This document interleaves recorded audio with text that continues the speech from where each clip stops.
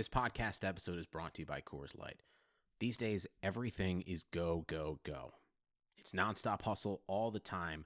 Work, friends, family expect you to be on 24/7. Well, sometimes you just need to reach for a Coors Light because it's made to chill. Coors Light is cold lagered, cold filtered, and cold packaged. It's as crisp and refreshing as the Colorado Rockies. It is literally made to chill. Coors Light is the one I choose when I need to unwind. So when you want to hit reset, reach for the beer that's made to chill. Get Coors Light in the new look delivered straight to your door with Drizzly or Instacart. Celebrate responsibly. Coors Brewing Company, Golden, Colorado.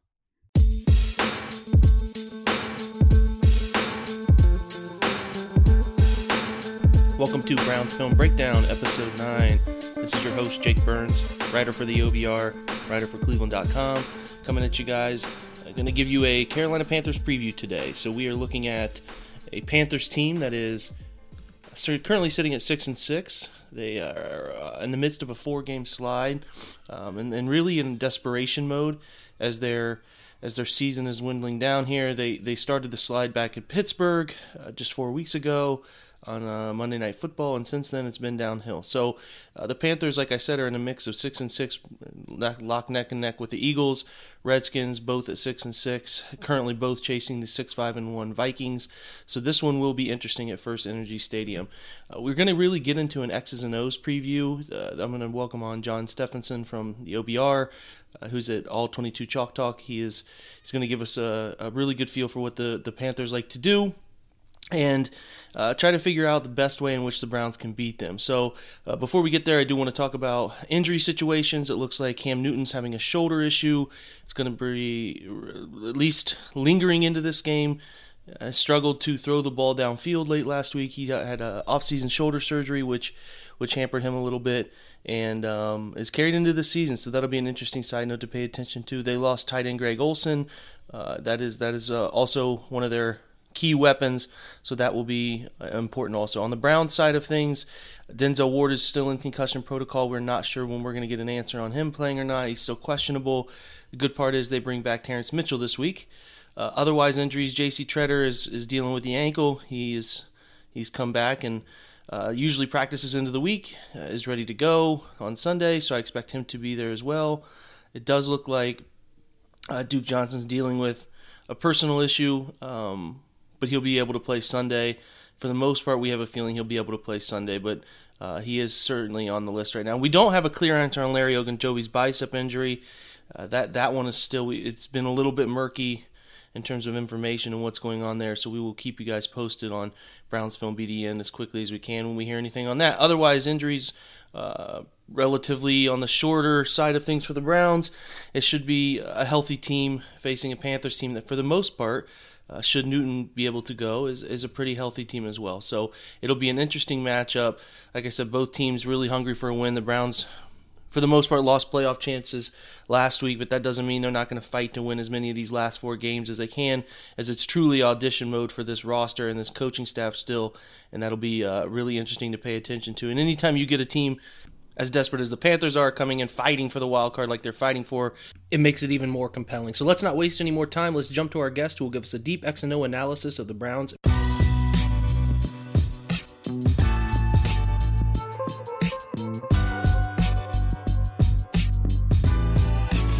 Okay, guys, welcoming in John Stephenson now. You guys know him from All 22 Chalk Talk on Twitter. I call him the OG of Browns X's and O's. He's doing it well before I tried to do my job in that industry, and he's one of the best people to get on and talk football with if you get a chance, and can have some discourse with him through Twitter, whatever means it is. You can have some discourse with him, reading his articles at the OBR. He's the defensive coordinator, cornerback coach here at Northland High School. Northland's in the right around here in Columbus, Ohio, where I'm in. So we've had a chance to connect a little bit, and I'm excited to welcome John on. So how you doing, man?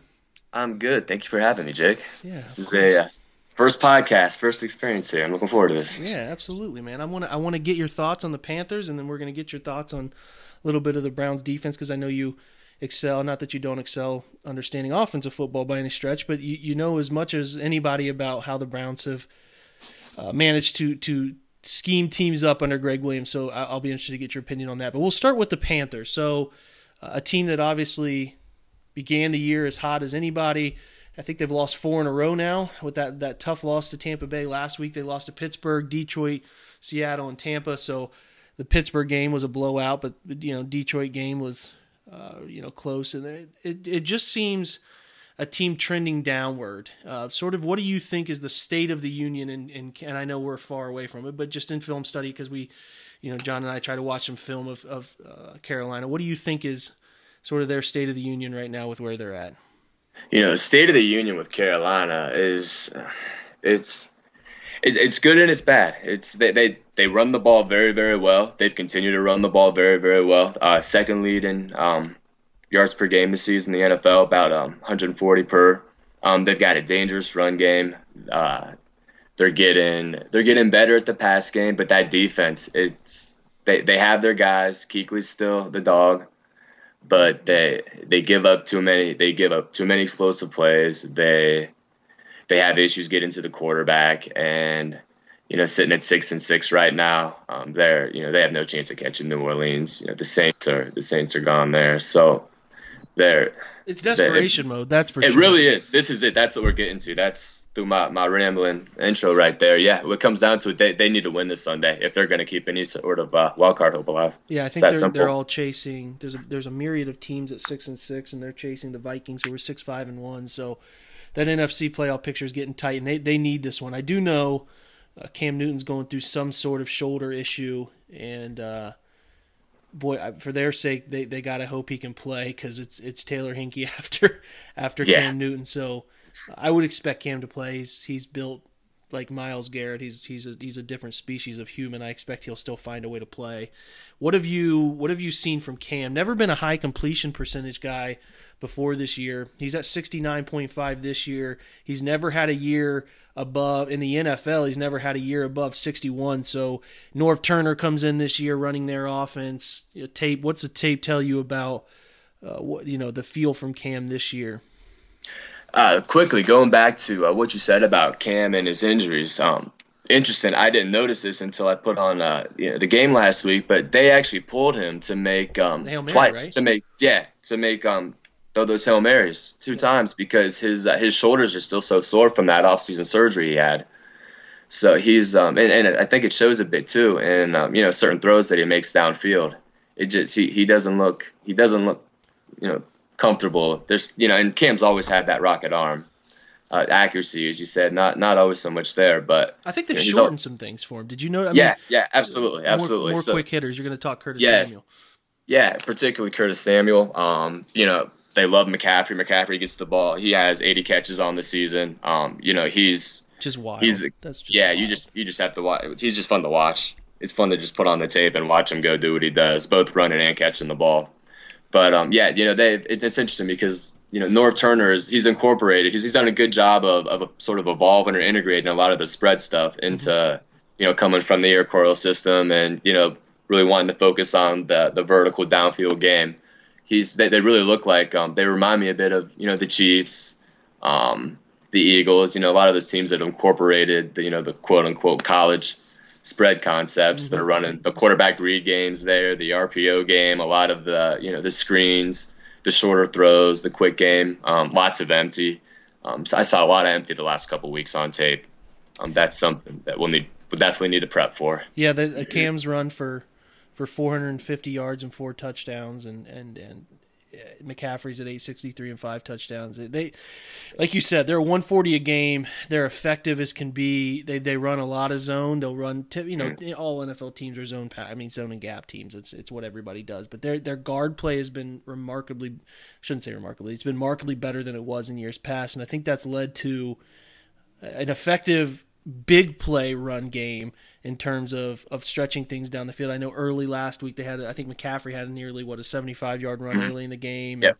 And, just all basic stuff. But yeah, the Browns, who are, I hate to say it, but because they were so much better last year, they're one of the league's worst run defense units, and it's to me, John, you can tell me if I'm wrong. This game is going to boil down to stopping. Or I should say not stopping. There's some guys who can't stop. But just bottling McCaffrey, kind of keeping him at that 150-ish total yardage scheme. When they struggle, it's when McCaffrey can't control the game. Do you notice any of that? Absolutely, yeah. McCaffrey's going to get his. It's a matter of how much of it is he going to get. This is a game where, you need to limit McCaffrey. You need to make Cam beat you from the pocket. Now that's easier said than done, but this is a game where if I'm planning going in, I'm worried about slowing down McCaffrey. I'm worried about the quarterback run, particularly in the red zone, 3rd and 4th and short, because they will run the heck out of Cam in those spots. Even with that injured shoulder. Looking at the last 2 weeks of film, and they're looking at their 10 play scripts to open the game. They ran triple option each of the last 2 weeks. Mm-hmm. So coming in early, they're going to challenge you with motion, with jet motion, with orbit motion. They're going to put your read game to the test immediately to see if you can get a player on the tailback, if you can get a player on Cam when he pulls the ball, and if you can get a player on a pitch man. They're going to test your eyes, and that's also, you mentioned the explosive runs, and a big part of that is just all the motion that they run. It's very tough on the eyes, and it's very easy when the eyes get out of it. If they slip, if they're not where they need to be for just one quick second, then with a guy like McCaffrey, they're out, they're gone. Yeah, and it's smooth too. There's a level to their deception that every team tries it. Most NFL teams try it. The Browns try it, but there's a level to their deception, which is it's extremely dangerous. It is going to be interesting, in my opinion. They lost, NFL grinder, one of the better tight ends in this generation, Greg Olsen, last week. How do you think they adjust, John? Do you think they take tight ends off the field a little bit? What's your hunch there? Yeah, I would expect we will see we'll see some of the tight end game, but at least from what I've seen the last 2-3 weeks, there's still it's a lot of spread stuff. They're not under center much unless they're in red zone, close to the end zone, short yardage. And my guess is we're going to see more from the receivers. DJ Moore, Curtis Samuel, particularly Curtis Samuel. Carolina's been screaming for him to get touches the entire season. Yeah, you talked about DJ Moore, John. I would imagine, I loved him as you did, and most people who were Ohio State fans followed him from Maryland. And in the pre-draft process, you could tell with market share and his workout and his production, you just felt like he was going to be a really good football player. I was hoping he would fall to round 2.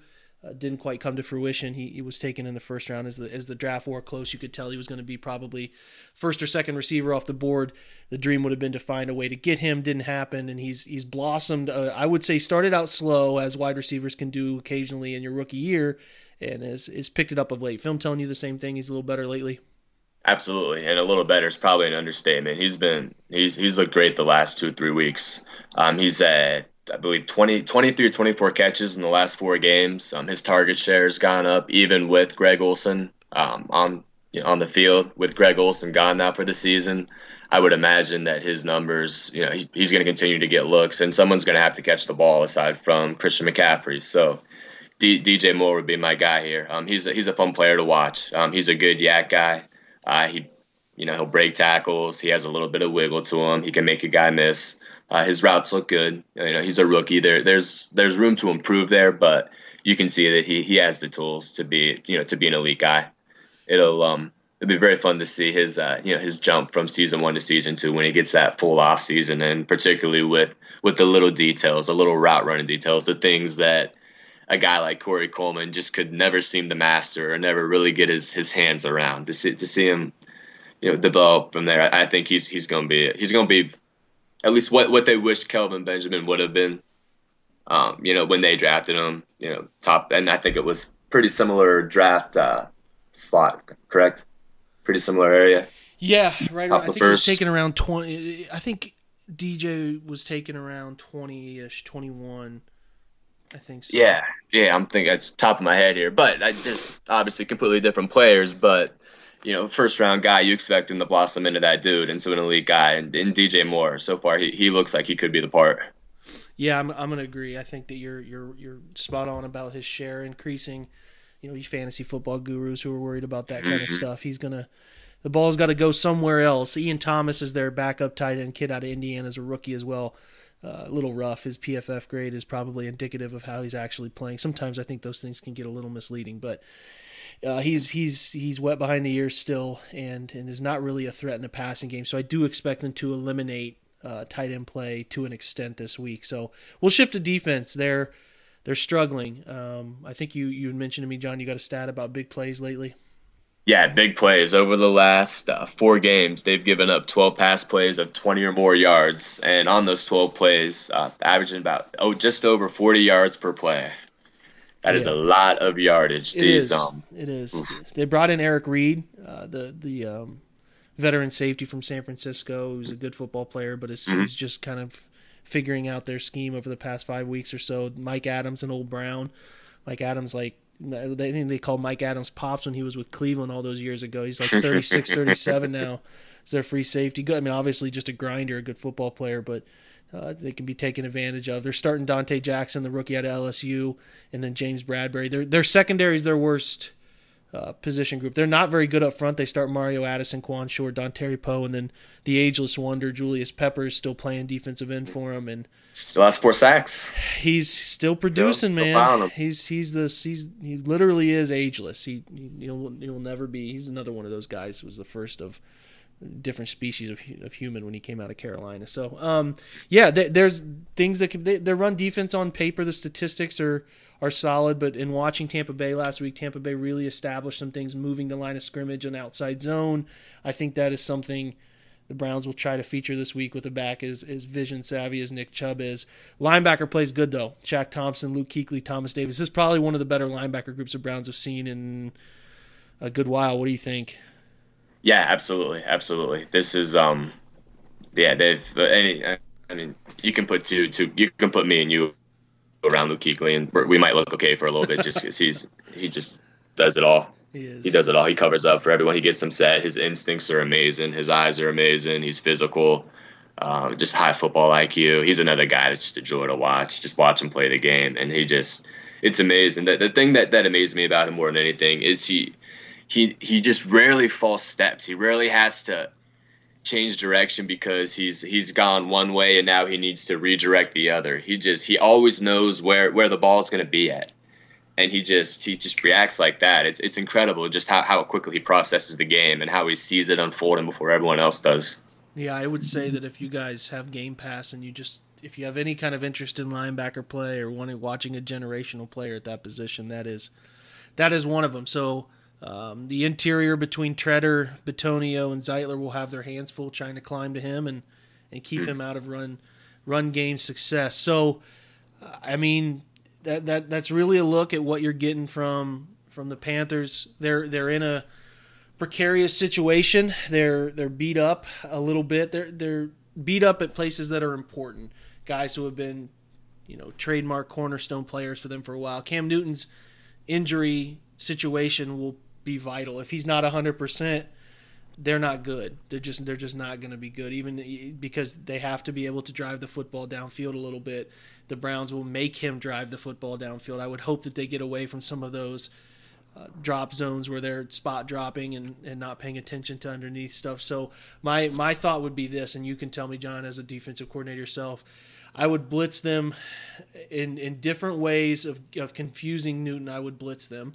I think that Tampa Bay had a really good feel for how they were going to protect and got to him a couple times.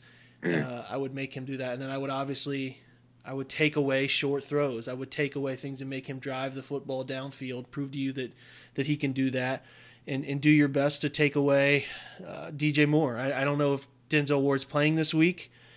He's questionable with the concussion. I'm not sure. But you do get Terrence Mitchell back, which helps. Guys familiar with the system. So, if you're looking at how to stop Carolina, how are you trying to stop them?